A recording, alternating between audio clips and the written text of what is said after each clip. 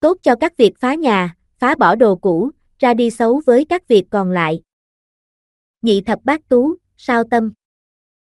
Việc nên làm, sao tâm là hung tú, mọi việc phải thận trọng, giữ gìn.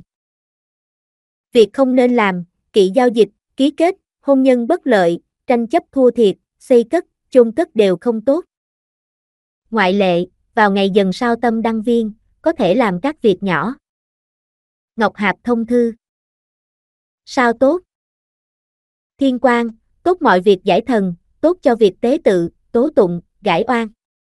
Trừ được các sao xấu tục thế, tốt mọi việc, nhất là giá thú nguyệt không, tốt cho việc làm nhà, làm giường thiên phúc, tốt mọi việc nhân chuyên, tốt mọi việc, có thể giải được các sao xấu trừ kim thần sát. Sao xấu. Thiên ngục, xấu mọi việc thiên hỏa, xấu về lập nhà nguyệt phá, xấu về xây dựng nhà cửa thiên tặc, xấu đối với khởi tạo, động thổ, nhập trạch, khai trương hỏa tai, xấu đối với làm nhà, lập nhà phi ma sát, kỵ giá thú nhập trạch ngũ hư, kỵ khởi tạo, giá thú, an táng hoang vu, xấu mọi việc,